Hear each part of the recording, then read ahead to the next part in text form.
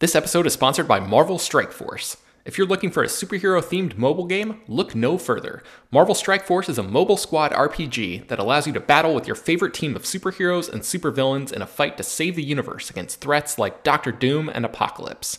Your goal is to power up your favorite characters to complete missions, unlock gear and other resources, and beat other players in PvP modes like Alliance War and Real-Time Arena.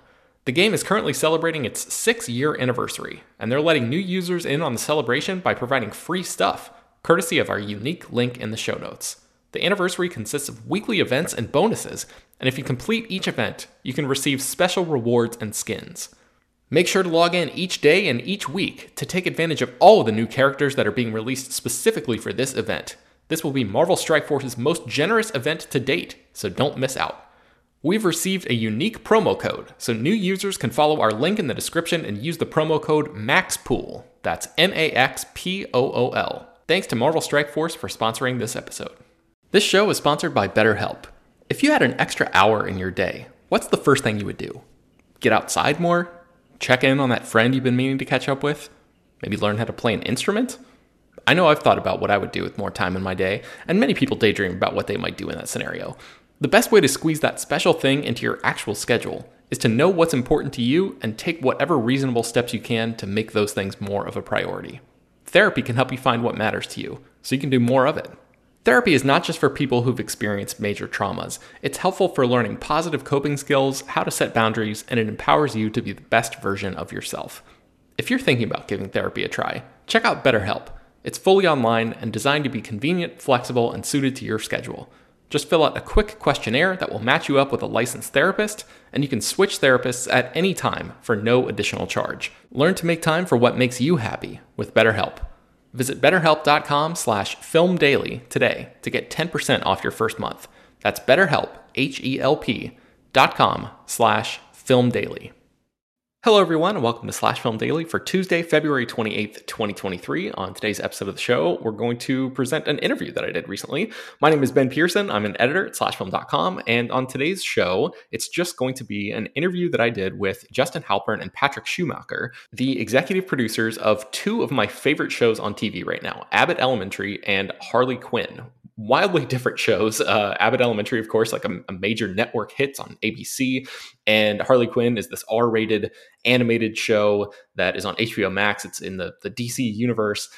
Two totally different types of things, but there is a through line that really runs through this work, which I think is representative of the work that Halpern and Schumacher have done together previously. They've worked on a bunch of shows before.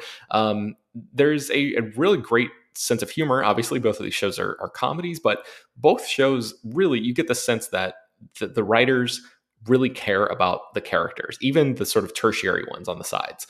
I love both of these shows. They're really terrific. It's really kind of mind-boggling that these two people are some of the creative forces behind this. For Abbott Elementary, Quinta Brunson, who is the lead of the show, is the creator of that series, but she sort of co-show runs Abbott Elementary with Halpern and Schumacher. And then for Harley Quinn, they ran the first, I believe it was the first 2 seasons with Dean Lorey, and then took over as the, co-showrunners, just running that as a joint unit in season 3. And then the upcoming season 4, they're going to be passing the torch to writer-producer Sarah Peters, who has worked with them on a bunch of episodes of Harley Quinn before. So they are going to be putting more of their focus on Abbott Elementary going forward. But right now, we catch them at this really cool nexus point of their work sort of spilling over into both of these shows and being hugely involved. The Harley Quinn Valentine's Day special just came out not too long ago on HBO Max, and they, I believe, co-wrote and directed that special as we sort of prepare for that show to transition into its 4th season. So there's a lot to talk about here. This is a really lengthy conversation. I was really happy to have this much time to chat with these guys about, like I said, 2 of my favorite shows on TV. So we really get into a lot of the aspects that I'm personally interested in, and hopefully you all will find some interesting aspects of this as well. This entire conversation has been written up and published as an article on slashfilm.com. It's been up on the site for several days now. But yeah, I just thought it would be a cool opportunity to get back into sharing some interviews on the podcast here, and I thought this was a really great one that sort of runs the gamut of interest. So for the first half of this conversation, it's a lot of Abbott Elementary discussion, and then in the second half we transition into the Harley Quinn stuff. So maybe if you watch one show and don't care about the other one or something like that, you can tune into the portion that you are particularly interested in. And then the only other note that I'll say here is that Justin Halpern is the first one to speak of these two. They don't identify themselves because I just started recording. So with all of that said, let's just jump right into my conversation with Justin Halpern and Patrick Schumacher. What was it about Quinta Brunson that made you guys say, I need to sign up for whatever this genius is making? What was your sort of first impression of talking with her? Well, we had cast Quinta in a pilot like 5 years ago, a CW pilot, and it was we were looking for someone to play this role of like a valley girl who like lives in San Fernando Valley. He's a little like ditzy, and Quinta came in and read, and obviously does not give off that at all. She gives off the like complete opposite, and she like came in, and it was kind of like she like had just come from the gym, and I think she'd gotten the call like 10 minutes before, and she came in, and immediately he and I were like, this fuck what we wrote, like this person is like amazing. And we were like, oh my God, we discovered this new person. And then everybody under 30 was like, you didn't discover her. She's like really popular online. And so I think from there, that pilot didn't go, but she was amazing in it. And after that, we were like, hey, if there's anything you ever want to develop, because we knew she was also a writer performer, we were like, come see us. And she did. Awesome. Randall Einhorn, who shot and directed some episodes of The Office, is an EP and director on Abbott, and that must be great to have him on your team. But at the same time, I'm curious if there are things from The Office that you're actively trying to avoid in your mockumentary approach on Abbott. Have you guys thought about that at all? I don't know that there's definitely been like pitches in the room where, someone will say like, oh, actually they did that on The Office. There was like nothing specific, I think, about The Office that we're trying to avoid. I mean, I can talk a little bit more, but that might get into spoiler territory for like season 3, so I probably should avoid that. Yeah, nothing specific. I mean, like there are several writers on staff of Abbott who have an encyclopedic knowledge of The Office, and so usually they're the ones we rely on to say like, this is skirting a little bit too close to something that's already been done. Yeah, and like Randall obviously like was like right there in the trenches for all of it, or almost all of it.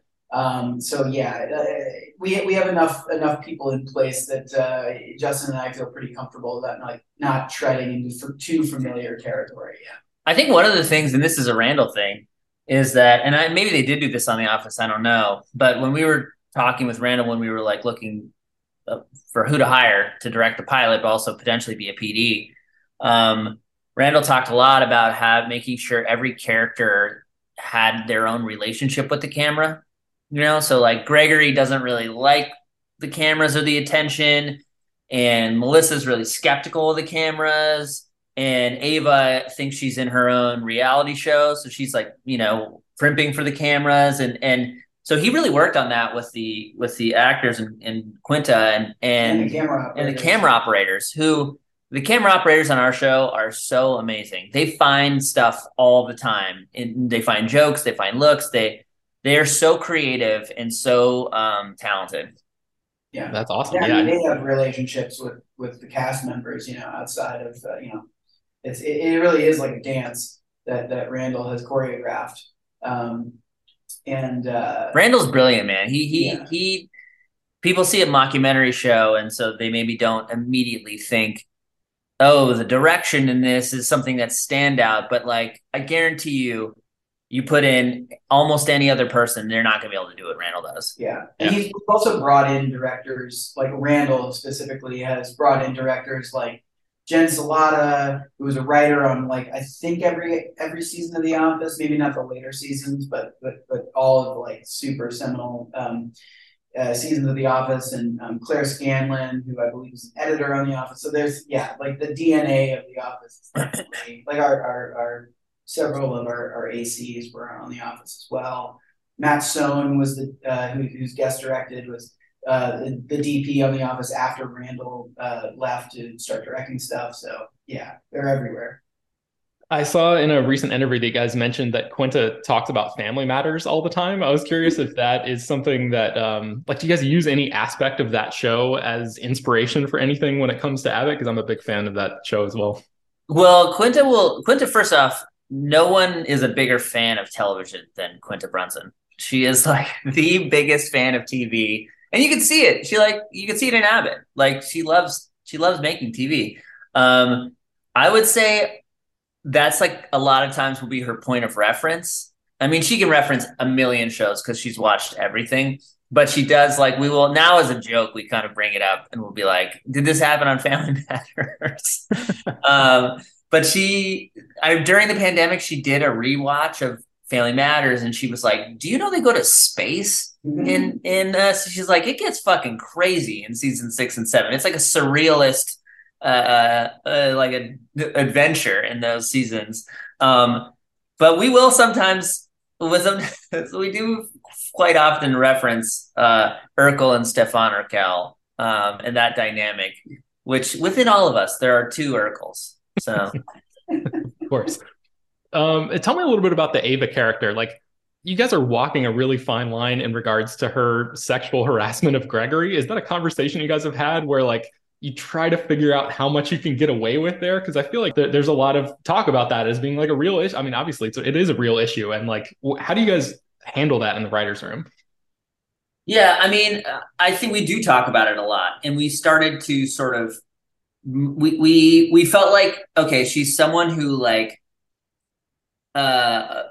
abuses her power a bit in this relationship, in this dynamic early on, but it's a power thing more than it's a sexual thing. Like we always would say, like if Gregory came on to her, she'd be like, I'm not interested, like get away from me. Because it's a power thing. But we also talked about it as like, we have to be careful because we don't want this character to cross a line that makes people feel really uncomfortable, but also like we want to grow the character. Like you probably can notice in the second season we've done less of those jokes than we've done in the first season, and then in the third season I bet we will do very few of them, to be honest. Like I bet we will start to move away because as we grow the character, you grow them in other directions, and then suddenly you're like, oh, that's first season Ava, that's second season Ava. Like we want these characters to evolve. So that is something we talk about a lot. We talk about it actually a lot in the writers' room, and every time we make one of those sorts of jokes, we have a discussion about it, and like we want to be conscious of what we're doing and why are we making the joke that we're making and what's the character thing behind it. So yeah, it seems like Ava would be everybody's favorite character to write for. Is that true in your experience, or is there like a sneak character that maybe we wouldn't expect that people were sort of like, you know, angling in the writer's room like, oh man, I want to take control of this person for a minute?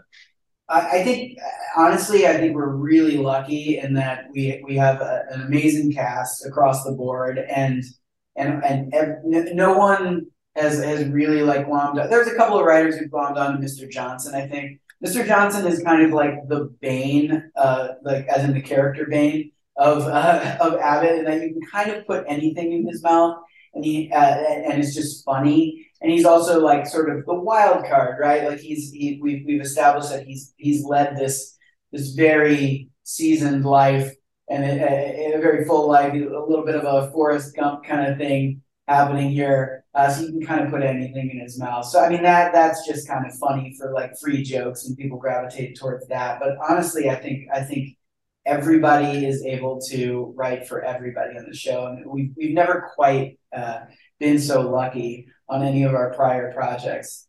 Yeah, the writer's room never lies, right? You can tell what actor isn't popping when you're in a show by who the writers start pitching stuff, who they leave out when they're pitching jokes for it. And it really is in this room, like people are pitching for everybody. Like there is no like real staff favorite because everybody turns a different kind of joke too.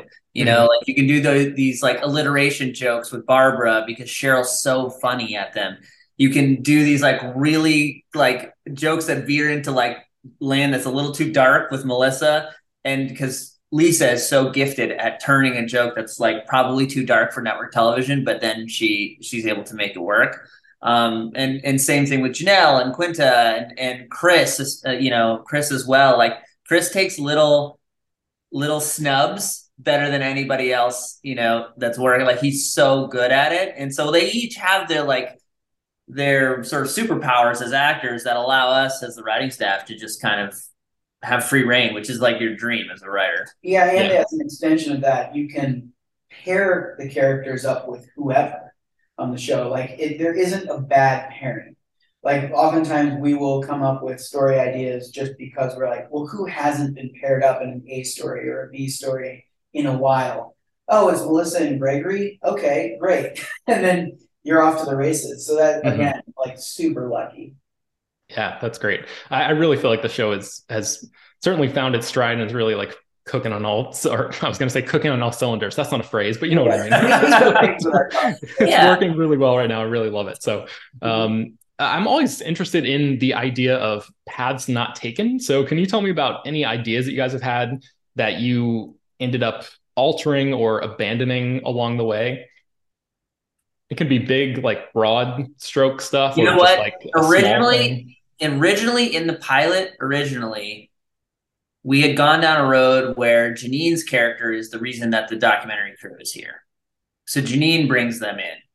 And then when we talking with Aaron Warenberg and Wendy Steinoff and Quinta and us, we're all kind of discussing it. It almost kind of helped us figure out Ava's character. It's like, maybe Ava is the reason that feels like, because we didn't want it to be like, oh, let's talk a bunch about the documentary crew and make them a big part of the show. We didn't want to do that, but we did, unlike The Office, we did want to like say why they were there, because it felt like important to us, and so that was a different path we decided to take when we did the rewrite of the pilot. And the two women that Justin referenced, Aaron Warenberg and Wendy Steinhoff, are ABC comedy executives who we've known for a really, really long time, and who have been with the show since the pilot. The other thing, we keep trying to crack a Spirit Day episode that we have not been able to crack. We had the Desking episode in season 1 started as a Spirit Day episode, just because we wanted like an episode that like showcases like some of our like Barbara's sort of theatrical background and that sort of thing. So, and for whatever reason, like we have not been able to crack that one yet in 2 seasons. I'm sure at some point we'll and every time someone brings up Spirit Week, everybody's like, shut up, stop, get it away, get it out of here. We're not like, we can't make it work. We can't make it work. Like, it's our Kobayashi Maru. Like, no one can figure out how to make Spirit Week work as an episode. So every year it's like, well, what about Spirit Week? I was like, shut the fuck up. We're not doing Spirit Week. Well, fingers crossed you guys pull that one off at some point. I'm excited. Someday. I'm guessing that you've probably had a lot of conversations with Quinta and the writers about the will they, won't they idea and trying to perfect exactly how to walk that line when it comes to the storytelling. What are those conversations like in the room? Obviously, there's a ton of history and things that you could pull from in the past, but like, how do you guys approach that dynamic? Yeah, I mean, I think like sorry, Pat, you going to say something? No, but I think that thing you were talking about earlier. Oh, yeah. I mean, our philosophy is like, we work from character arcs first. So before we figure out how they're going to interact with each other, we try to plot out the arc of the character itself. Like, where's Janine this season? What do we want to take Janine by the end of the season? And then once we figure that out, we go, okay, well then would Janine be in a place where she would be ready for a relationship or not ready for a relationship? Or how would she react if somebody said this to her? And then we're doing the same thing with Gregory and all the characters. We're saying, okay, what's Gregory's arc over the season? And we try to allow them, I know they're fictional characters, but we try to allow them to be like human beings that are on their own path.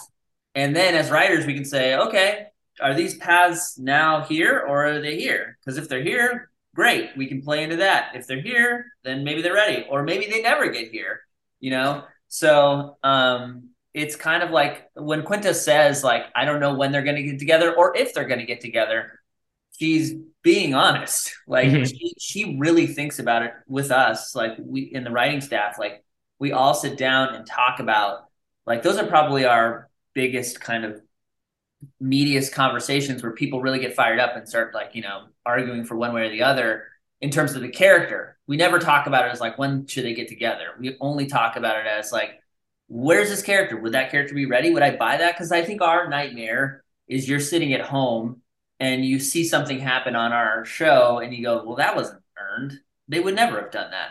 Mm-hmm. Right. And that's like, we're betraying the trust of the audience, right? We're saying like a good TV show is like somebody else is driving the car and you can just sit and relax, right? You know, there's good hands on the wheel. And then as soon as you feel that first bump or they swerve, then you're like, fuck, do I got to pay attention? Do I trust this person who's driving the car? And so we never want that to happen, right? We want you to just sit back and relax and enjoy the ride. And so that's why we talk so much about whether or not we've earned whatever we're doing. Yeah, I think that's the most important thing. And also realizing that sort of like Goldilocks, storyline with like, you're never going to quite satisfy everybody, right? Like audiences are going to be, if they get together, maybe it's too soon, maybe it's too late. If they don't get together, then, you're never going to please everybody else. And so I think we've done enough television where we're content knowing that we're not going to be able to please 100% of the audience, but whatever feels like the most truthful for us is good enough. Yeah. I'll use this as a bridge into Harley Quinn territory, but one of the things you guys have said about that show is that Harley and Ivy will never break up. And I'm curious, A, what prompted you to draw that line in the sand? Because you didn't have to say that. And then B, does your position about Harley and Ivy's staying power also extend to Janine and Gregory, assuming that they might actually get together one day?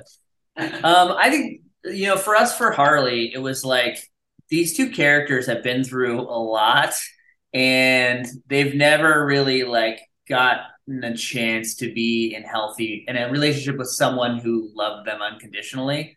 And so we just felt like, you know what, like so much of Harley's history has been this like contentious relationship with the Joker. It's toxic, it's abusive, and a lot of the drama was in how he treated her, right? And how she existed within the context of that relationship.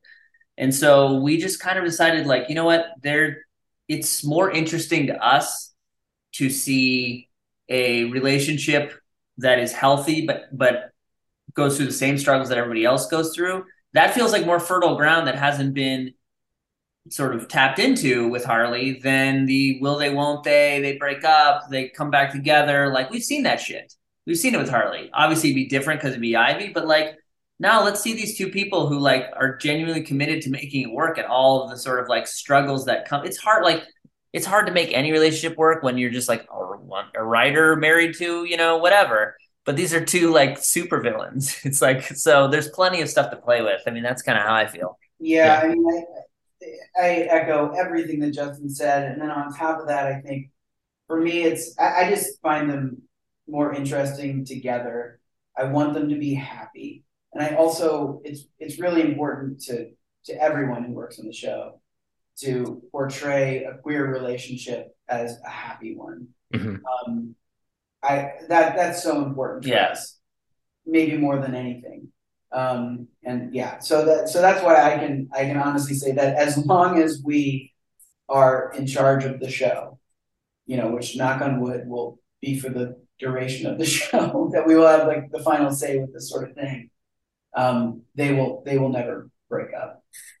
But we also tried to we basically also, we didn't try to do this, but I feel like now at this point we put it in a poison pill that like, even if we were removed from the show, we've made this promise to the audience, so they probably have to keep doing it anyway. Right. Well, in regards to the Janine and Gregory aspect of that, like it sounds like what you guys are saying is this is very much like your approach for Harley and Ivy specifically, but also I've heard little comments throughout this conversation of like you guys not wanting necessarily to repeat the same things that maybe audiences fully expect, and like the sort of tropes and histories and things like that have been established for so many years. You don't necessarily want to just do your version of that 100%. So like, and again, I apologize for speaking in terms of things that may or may not happen or haven't happened yet. But like the idea of those two characters getting together, does the same or a similar draw, does that have a similar draw for you guys? Like that idea of like, okay, they're together, let's see what fertile story ground results from them staying together for a long time rather than that same splitting and coming back together type of deal that we've seen a bunch of times in other sitcoms. I think a lot of I think a lot of what happens in writers' rooms on TV shows is what is getting the writers excited, right? Like what's making them, because like, as you start making several episodes of a show and you start to get in the second and the third and the fourth season, like in order to make those seasons, the writers have to get excited about something, you know? And so I think right now at Abbott, we're really excited about what we're writing right now. Like there's no shortage of stories being pitched. And I think Quinta is masterful at understanding audiences and the push and pull of audiences. So I always sort of end in this place of like, I trust her that if she feels like now is the time, then we'll build to it, then that will be the right time. And if she's like, no, it's not the right time, or it shouldn't happen for this reason, or it should happen this way, then I believe it to be so. I mean, there's been tons of times where like, we always said from day one when we were working with her and breaking the pilot and doing all this stuff, I said, Pat and I are always going to give you our opinion. And we may argue our opinion very, passionately. But at the end of the day, we're trying to give you the best info that you can have to make a decision, because we want to we trust you, and we want you to be able to have this show to be your voice. And that's worked really well for us, and that's and a good thing about her is like she will hear it out, and if she hears an idea that's better than her idea, she'll go with that idea. She doesn't care.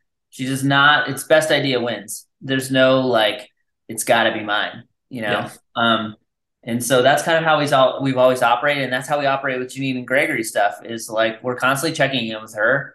We're talking to her about it. She's talking to us, and if she has an idea, she'll fire it off sometimes in the middle of the night and send it to one of us, And so I think for those two characters, it's like, I feel like if they get together, it'll be at the right time. If they don't get together, it'll be for a reason that I think the audience will find really satisfying. And that's kind of what we put our trust in. What's so special about Hero Bread's soft, fluffy, and delicious breads, buns, and tortillas? Hero Bread serves up 0 to 1 grams of net carbs, 5 to 11 grams of protein, and high fiber in every delicious serving. Made with natural ingredients, Hero Bread supports gut health, promotes weight management, and helps maintain blood sugar. Hero also drops other limited edition ultra-low net carb goodies like rich, flaky croissants and buttery brioche slider rolls. Head to hero.co to shop today. So I watched the Harley Valentine's Day special and really loved it. And I was curious, it was bittersweet for you guys, if there was something bittersweet about making that, given that it's sort of your last big swing as the showrunners. Did you guys feel that at all, or was that not on your mind? I don't think it really hit us at that point. I think it was just sweet. We were so, we wrote it along with Dean Lorey. Dean was running a Disney Plus show called Big Shots with John Stamos, and Justin and I were running with Quinta season 1 of Abbott. And so we just had a lot on our plate, but we still were like, it's very important to us that the three of us get to write this. Dean ran the first 2 seasons with us. And the three of us really wanted to do this, and we knew it was going to be a double episode. And so the process of writing it was a little bit frenetic and a little bit disorganized, because we just by nature of us being focused kind of on our respective projects, and then and we sort of outlined stuff remotely and Frankenstein and outline together, and then we're kind of shocked that it was relatively coherent, and then. We read the first draft. We each took 2 acts and just again, just a series of Frankensteins after Frankensteins, and then we were just like, okay, I guess like working like 3 seasons on the show, we have the voice down. Everything feels right. Everything feels like that good sweet spot in Harley of like grounded emotion and a really freaking absurd. Kind of splashy moments writ large for this special, pun intended, I guess. But that process was very kind of harried and disorganized, but we're really pleased with how it turned out. I have to say that I love the specificity of the jokes in this show. What kind of conversations do you guys have about just how specific you want to be with the comedy here? Because there are a lot of references where I feel like, and I guess that's one of the best things about it, is it just feels like, oh man, this was made just for me. And like that feeling is so great, but I'm sure obviously a bunch of other people have that feeling too. But how do you guys sort of zero in on the specificity of those jokes? Somebody was said this to me, I think it was like a soulless executive said it to me, but it made a lot of sense, which is like they were like they described their streamer as like, we don't want to make a bunch of pretty good shows. We want to make people's favorite show. And I was like, oh, that's what we're trying to do with Harley. Like, we're not trying to make a show that appeals to everyone. We're trying to make Patrick's favorite show, my favorite show, Dean's favorite show, and so the specificity, I think, is just like that Harley special is our sense of humor. It's exactly us, and we're saying, I hope you also find our sense of humor funny. And the specificity of the jokes, I think for us, we've always said, like, and this was in our pitch of Harley, was like, the funniest thing to us is thinking about all the stuff that happens in the scenes that aren't in the movies, right? Like the in between. Like, all right, yeah, there was this big battle, but like, where did he go to eat right before that battle? Mm-hmm. That to me, like Bane waiting in line for a smoothie. Like, like what are all these little things?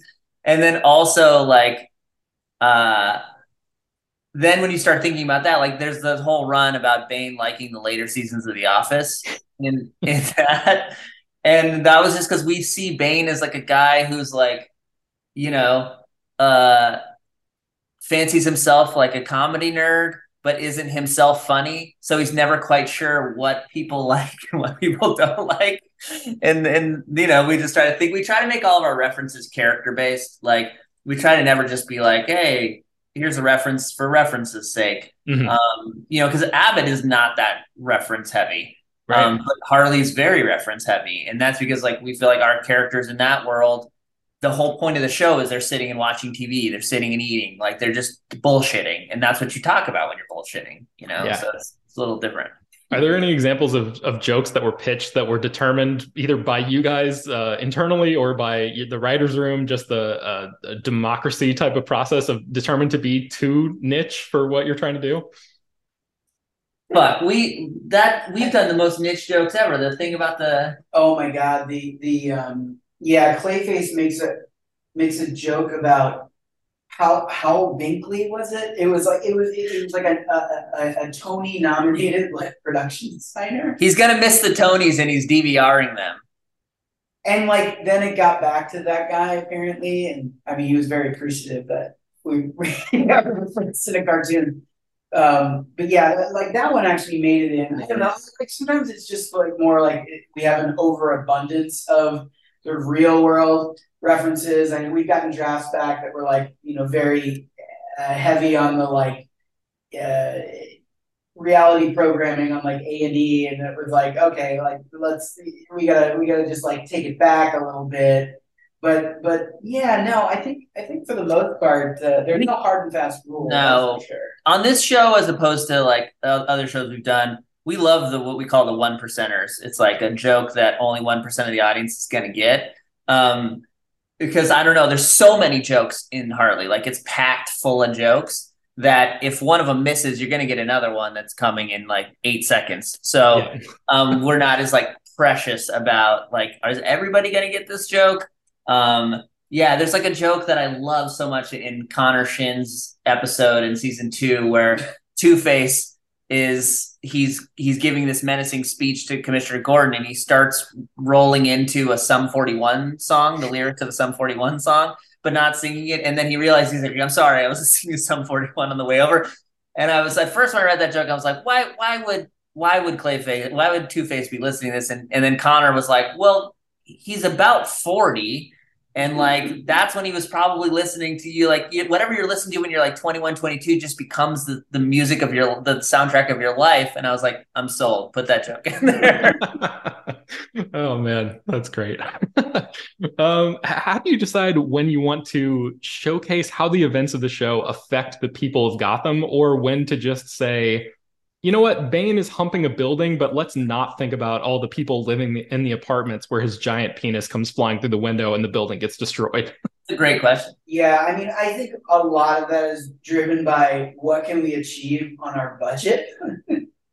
So I think we probably wanted to see more of the people screaming and running, but it's just more assets, more crowd animation, which is real hit or miss. Because one of the things that we learned, running an animated show, Harley being our first, was that the sort of production pipeline. And this type of show, it's done. We send to our overseas partner studios, and literally the artists over there who are doing like the in betweens, they are getting. You get paid the same as an artist doing a close up of a face, like with an eyeball widening, or as you do a shot of 100 people like running from like a stampeding bull.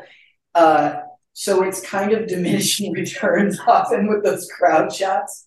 So I would say we went for the kitchen sink, and then we ended up presenting what we were able to afford. So it's mostly just a pragmatic function. But yeah, I mean, 100%. We would love if there's ever a Harley theatrical release. I'm sure we'll go for broke in that area. But yeah, it's mostly a function of what we can achieve budget-wise. And I think we treat the humanity in the show in the same way that the villains do. If it's if it's a person the villains would care about, then we as like producers and writers try to put some actual like dramatic tension on that life or death. Mm-hmm. But if it's somebody that they wouldn't care about, then we treat it the same way they would. You mentioned a theatrical thing. Is that a conversation you guys have actually had, or is that just this guy? No. Okay. No, that's just me fantasizing. Okay. Correct me if I'm wrong. I don't think we've seen Harley Quinn's take on Ra's al Ghul, Ra's al Ghul. I guess there's some debate about how you pronounce that character's name. Is that a character that looms large for you guys, and you're just trying to figure out the best way to incorporate him, or is that just happenstance that we haven't seen him yet? And I guess that could apply to a lot of the Rogues Gallery figures that we haven't seen yet. Yeah, without giving away any spoilers, season 4 will deal with some Ra's adjacent material. Okay. I'll leave it at that. I would say we use them. It's never like if there's somebody we want to use, we use them. Mm-hmm. Like we just try to figure out the right way to use them. The show has never been about like who's the big name superhero we can put into it or supervillain we can put into it. Like that's never been what we've been interested in. We like the like D-list people in the show. Kite Man being a great example of that. So yeah, I mean we generally like we have we talk about each season what we're gonna do and who we'd like to see. We definitely have a conversation about that. Mm-hmm. The episode involving Bruce Wayne's parents was especially fantastic because the Thomas and Martha death scene has been done so many times. But you guys really found like the one way to make it genuinely impactful. So what do you remember about putting that episode together? First that script was written by Jameson Borak, who put everything into that script. That was a really, really tough one to write. And when we were breaking it, and he did a fantastic job. I think when we were breaking it, we had said early in the season, we had been saying since I think the first season, we should just do an episode where we kill Bruce Wayne's parents a million fucking times because it's just been done. But we could never really, as with any Harley episode, we don't want to do it if it doesn't have any sort of like emotional component to it, because otherwise it's just like, you just become like the silly show. Mm-hmm. And so when we were figuring out all the pieces of season 3 and how it was all going to build, we knew we wanted Bruce to be the villain, which hadn't been done before, Batman being the villain of an entire DC Comics season.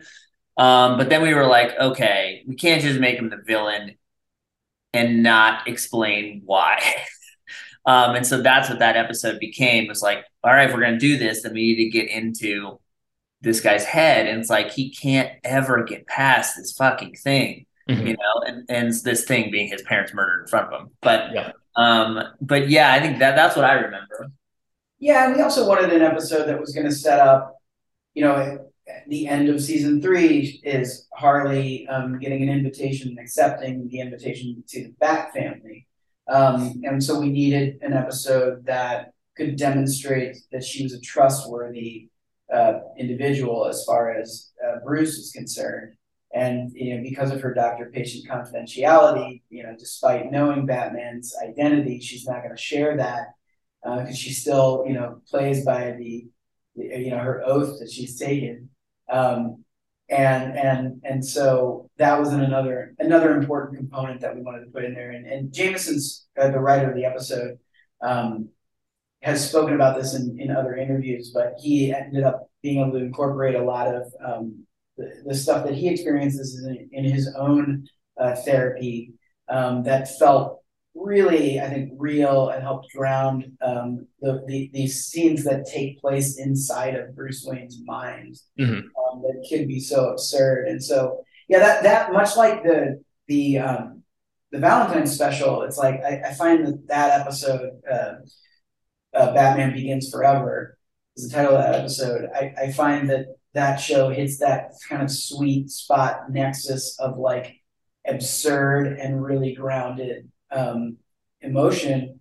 That shows also, that episode has my favorite joke run of the entire series, which is them in Ivy and Harley and Clayface and Dr. Psycho and Crime Alley debating the difference between Joe Cool, Joe Camel, and Joe Chill, only to then be interrupted by the murder of Bruce. They're hung up on this little detail. All right, that's going to do it for today's episode. Thank you so much to Justin and Patrick for the great conversation and for allowing this audio to be played as a podcast. You can find more about Abbott Elementary and Harley Quinn at slashfilm.com. I will link to the written version of this article in the show notes if you want to check that out. If you want to send it to your friends or something who watch the show, I'd really appreciate that. Would love people to read that article. And Slash Film Daily is published every weekday, bringing you the most exciting news from the world of movies and TV, as well as deeper dives into the great features you can find on the site. You can subscribe to the show on Apple, Google, Overcast, Spotify, all the popular podcast apps. Please subscribe to our newsletter. Send your feedback, questions, comments, and concerns to peter@slashfilm.com. Please leave your name and general geographic location in case we mention your email on the air. Don't forget to rate and review the show on Apple Podcasts or Spotify. Tell your friends, spread the word. Thank you so much for listening, and we will talk to you tomorrow. What's so special about Hero Bread's soft, fluffy, and delicious breads, buns, and tortillas? These ultra-low net-carb baked goods contain zero sugar, fewer calories, and more protein than the leading brands, and are high in fiber to support gut health. Shop now at Hero.co.